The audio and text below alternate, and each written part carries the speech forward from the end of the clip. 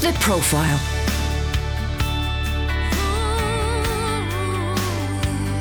You're listening to Premier Christian Radio. Where faith comes to life. Thank you, Sam. That wonderful interview with Terry Waite. Well, another incredible profile coming up with the first ever $1 million sign-in in the world of dance music, Kym Mazelle. Now, we all know you for the big headline of being the first $1 million house music vocalist sign-in. But what do you consider to be your first big break yourself?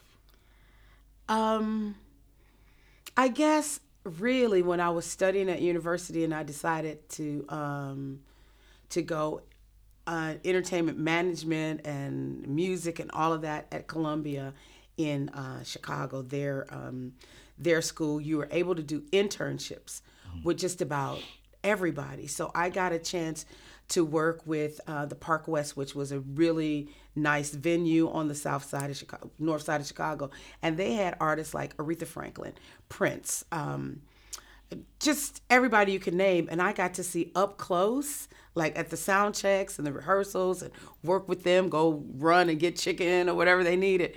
And I think that was, for me, an end because people saw my energy. They knew that I wanted to sing. And from there, I started to get demo. But what made you decide to do the university route? Because you had the voice, you had the talent. You could have just done, I'm just going to make music and get signed and make music. But you decided to do academia. Yeah, I never thought about just going straight into that. And well, one of the other reasons, of course, is MOTHER, mother.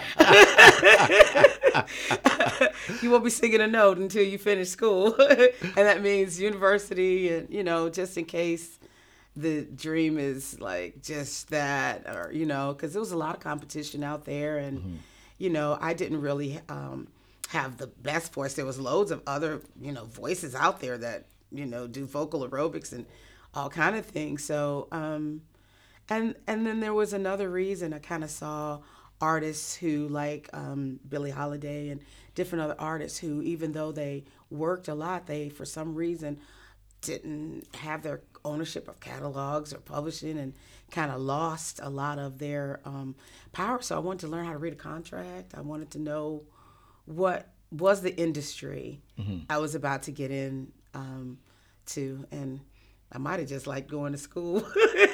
So now, was your mother in agreement for you to go into music, or would she have preferred for you to go to university and study law or accountancy or politics?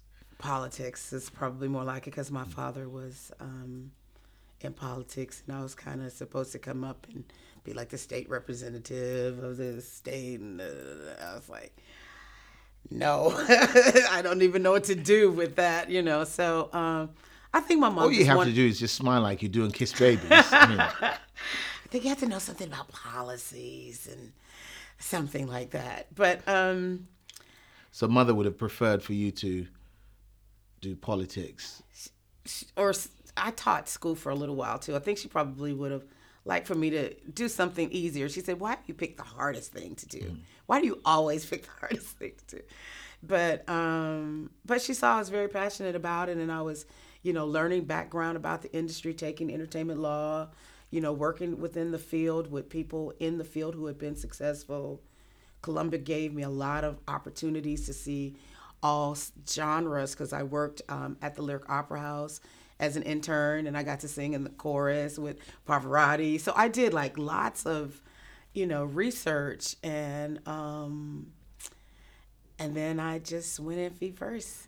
So before we move to the star years, yeah, which have lasted so long for you, yeah. What kept your passion alive? Because obviously, your mother asked you, why do you do it, and you mentioned your passion, so I'm assuming it was your passion that informed that. But once you got into the business and saw the cold, reality of the business. I know a lot of people whose passions, and you know a lot of people, we know a lot of people whose passions been quenched. How did you manage to keep that alive? I guess drive. I guess I didn't want to maybe not go back home with my tail between my legs either. But I think what happened was God called me out in enough time where I didn't get bitter with the industry. And during that process, I got to build my faith in something else and be grounded. And I believe that he kept that for me for when it was time to come back, and I was willing to take the chance.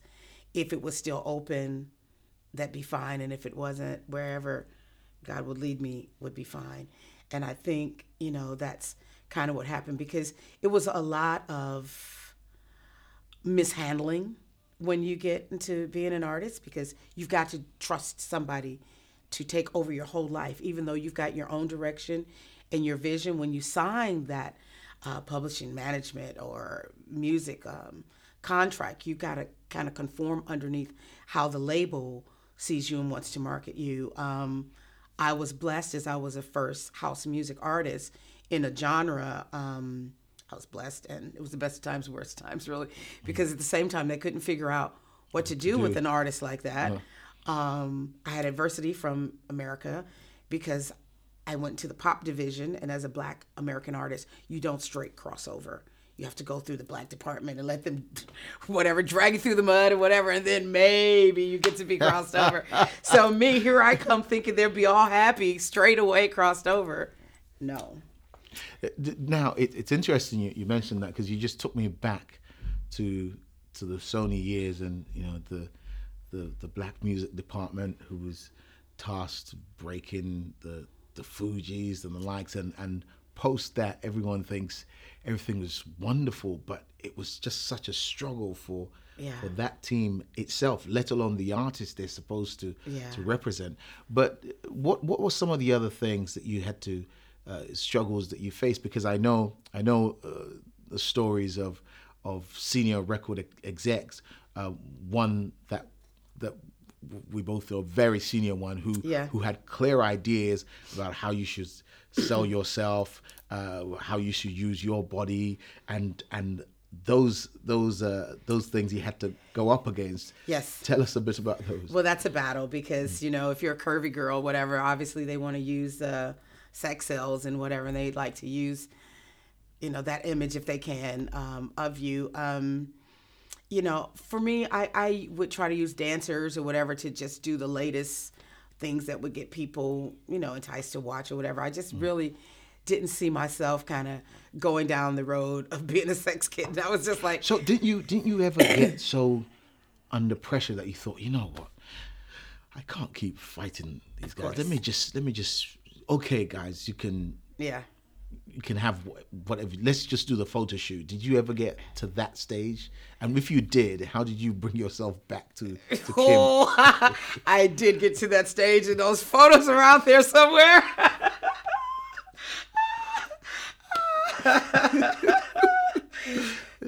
Okay. So, yeah. Mm-hmm. Okay. So then you pull back from the industry. Yeah. And you had a Jesus experience. I had an encounter, Tell us about your turning point, as it were, and this experience with Christ. How did it happen? It happened right as Young Hearts Run Free had hit. And that was on a multi platinum album, on a mega film, Romeo and Juliet.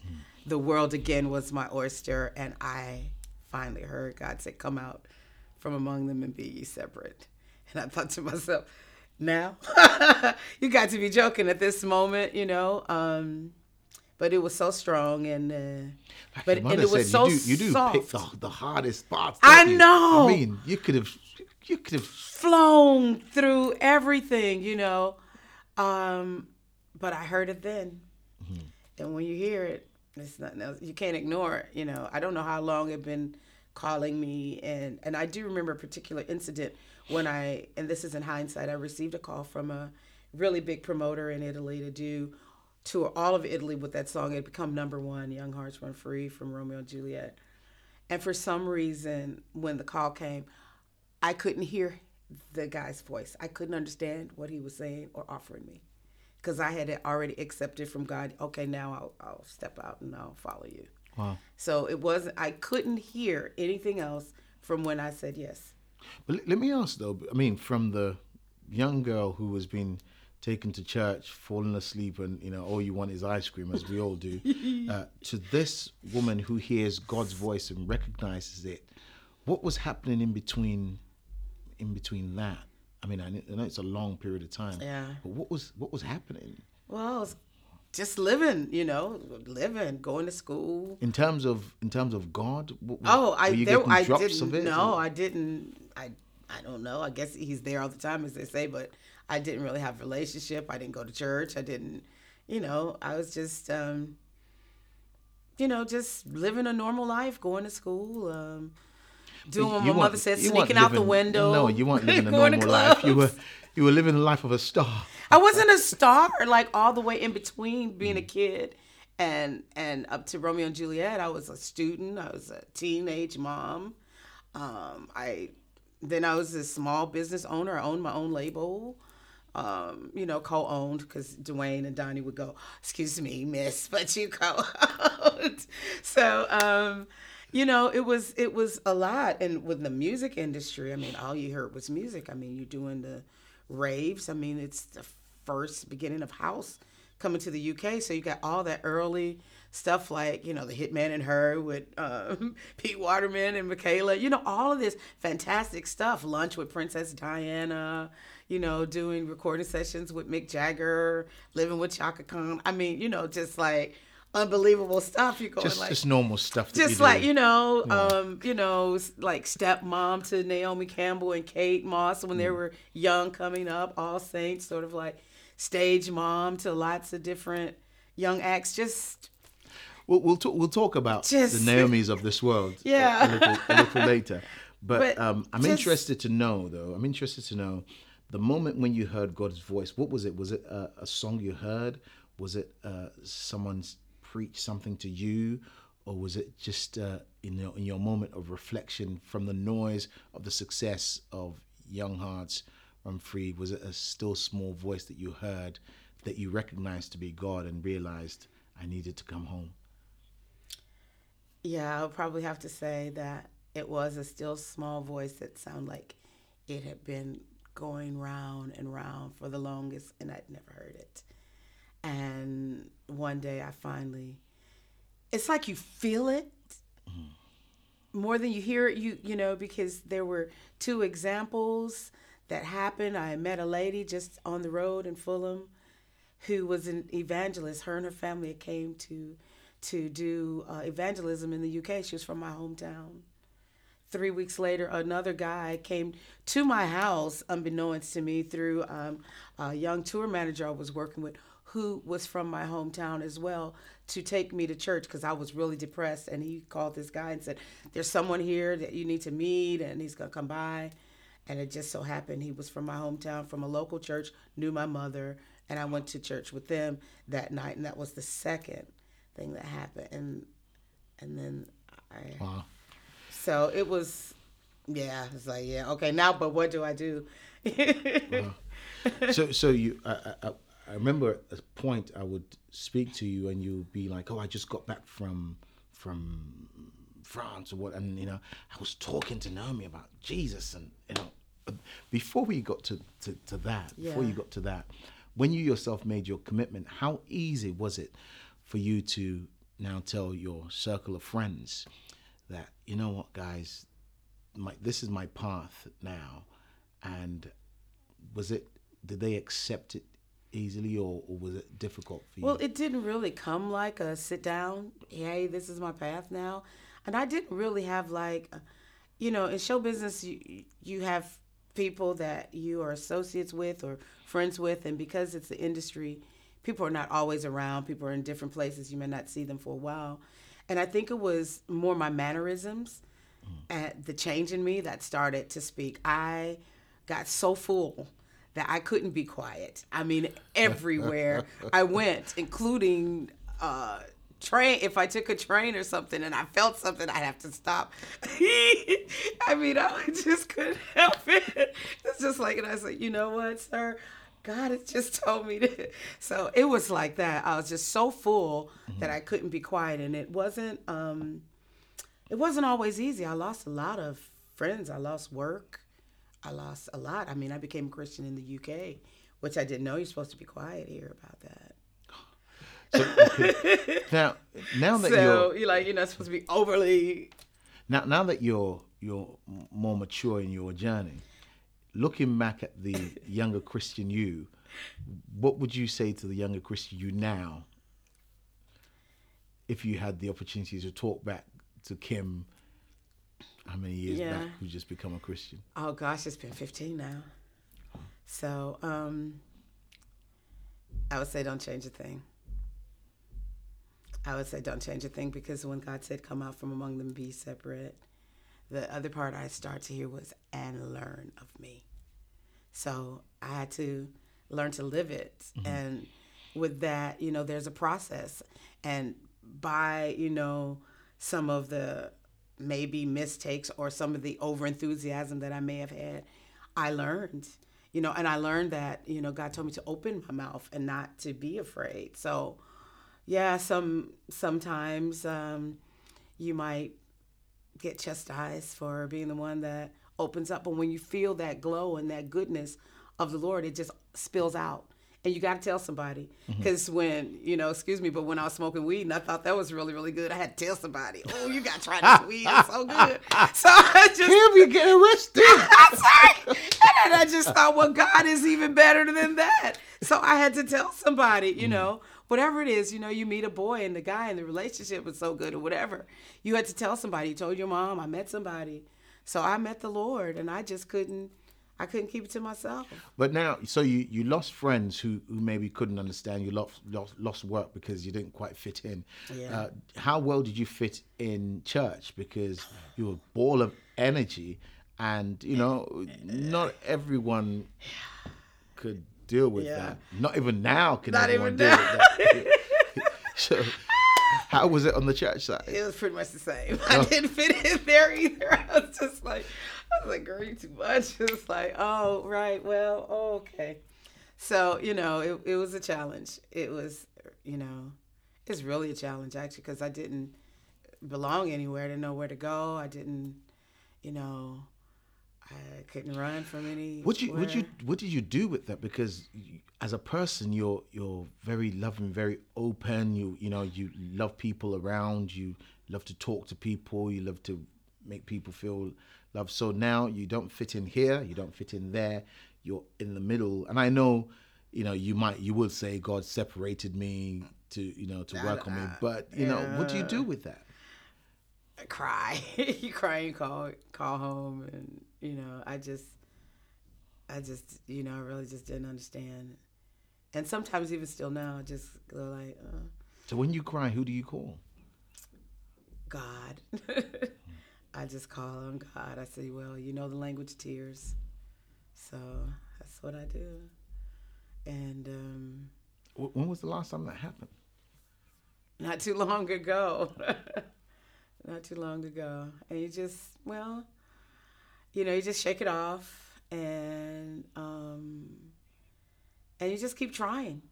Because, the devil is a liar. So many lies of the enemy to try to maybe stop you from going here or there, or saying something, or to get you to change, or to get you to shut up, or, so I just try to stay in line with the Word of God, and be a light, wherever I go, and just let him use me, and so far so good. I mean, I use wisdom. I'm not like beating on the big old bass drum, going down the road like the Salvation Army or whatever. But let's talk about some of the opportunities that you've had to share your faith, because I know there are people who are in the limelight who you don't miss the opportunity to encourage them and tell them Yeah. about Jesus. Yeah. I know definitely Naomi's one of them. Yeah. What are some of the opportunities that's come your way that you've been able to share this gospel? Oh my gosh, I've had the opportunity to share the gospel with members of the royal family in this country, in Sweden, managers of big acts, people like people who manage like and work with Beyonce.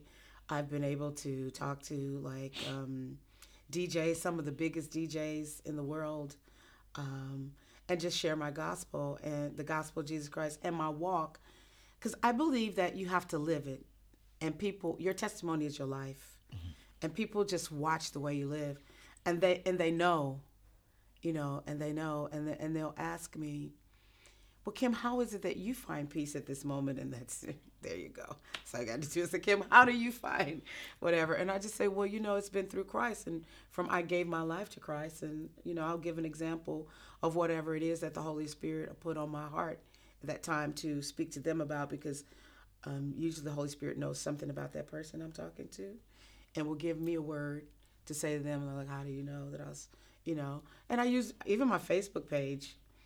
Sometimes arguments are going on there, but I just put a word up, and, people get watered. And, I started a church in Ibiza for a couple of years where, I did the gospel from midnight to 3 a.m. I ran a church in a pub, and they came, drank, smoked, and got born again. People did. Tell us more about I've got videotapes and everything. What was it called? Church Ibiza? No, Kim Mazelle's Gospel House. Nice. Yeah, Kim Mazelle Gospel House. So a normal church service will be what? It was more like praise and worship, like I'm trading my sorrows, those kind of songs, Amazing Grace, Lovely Day, but switch for a gospel way, and I just do like that and minister to people. And I had a team that if people needed prayer in between sets, they just come to the side, and they just definitely came as they were. Come as you are. And the guy who owned the theater pub, I know it was God, because when I made a call, I had a dream and I saw the place, and I saw God was leading me to do this, and it was in Ibiza. I said, I know where this place is. And when I called the gentleman, he said, I can't believe that you called, because they had talent in there from June to October, but they lost the act. And I said, well, I want to do like a gospel night or afternoon on Sunday. And he said, can you come from May to October? And I said, well, yeah, but we need to talk about, apartments and this and that. And then I just started getting visions, and the place was open for me to come and do that. I brought artists and singers from the UK. I brought evangelists with me from the UK to pray the place up. And television crews, because people couldn't believe that I was there in Ibiza, doing a church. It wasn't conventional, but, it was like the church come to you.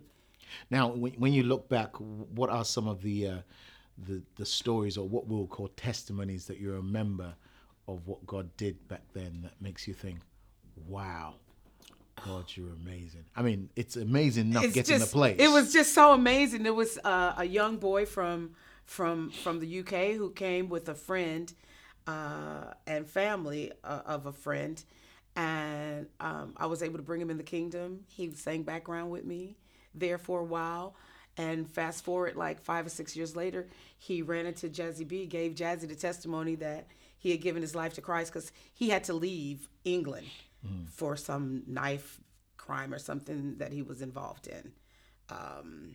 People were trying to come after him because I guess he was trying to get on the straight and narrow, and he, sometimes you can get interference. So he ended up on this trip out in Ibiza and came across my path. And a couple of nights he came to the event, and one night we were just talking, and I said, would you like to give your life to Christ? And he gave his life to Christ right there.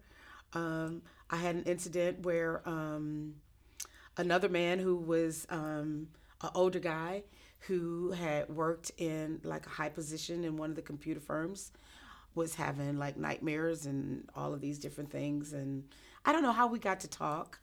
But he started coming to the event, and one day he wanted to take me out to lunch, and Paula, Misha's sister, was with me. I had to come because I didn't know how to pray up the place. This is Misha Paris. Misha Paris' sister. She came because I asked her to come the first week to pray up the place because I was like, I need one of them hallelujah sisters to come and pray up the place with me. She's an incredible singer as well. And she is, and she sang with me for she stayed with me for a week, and we ministered. And this guy, she said, we need to take him to lunch, So we went out to lunch with him, and he was telling us the story about these dreams or nightmares that he was having. And at the end of lunch, we kind of asked him, would you like to give your life to Christ right now? And he said yes. And we took him and he beats it right by the water because we were at a restaurant near the sea. And we stood on the rocks. And, we gave him, I think it's Romans 8, the prayer in Romans 8. If you believe in your heart that Jesus died for you, your sins, and that he was raised on the third day. And we gave him that prayer. He said the prayer of forgiveness. And I'm telling you, when he gave his life to Christ, the sky opened. The sky opened on that beach in Ibiza. And I was like, oh my God, I'll never forget this in my life. And Paula told me that day, she said, somebody's been praying for this guy for a long, long, long time. And we just happen to be the ones who come here to bring him into the kingdom. So that gave me an example that all the time when you pray for people, minister to people, you may not be the one to bring them in. You may just be the waterer, or you may just be, starting that. But you don't always get to see the fruit of your labor when you're out on mission fields like that. So that was amazing. I had people come against me for having a church there. I had witches come to the church and try to stop the church from carrying on. And I had that. It was a lot of that on this island because it's an island of pleasure. So, Wow. So it was full on that first time. I was so glad I had different people from London who knew how to pray and knew different things come out with me and say, Kim, pray some more, fast some more. So it was amazing. That was a profile interview with Kym Mazelle in conjunction with Premier Christianity Magazine. Visit us online for more. The Profile.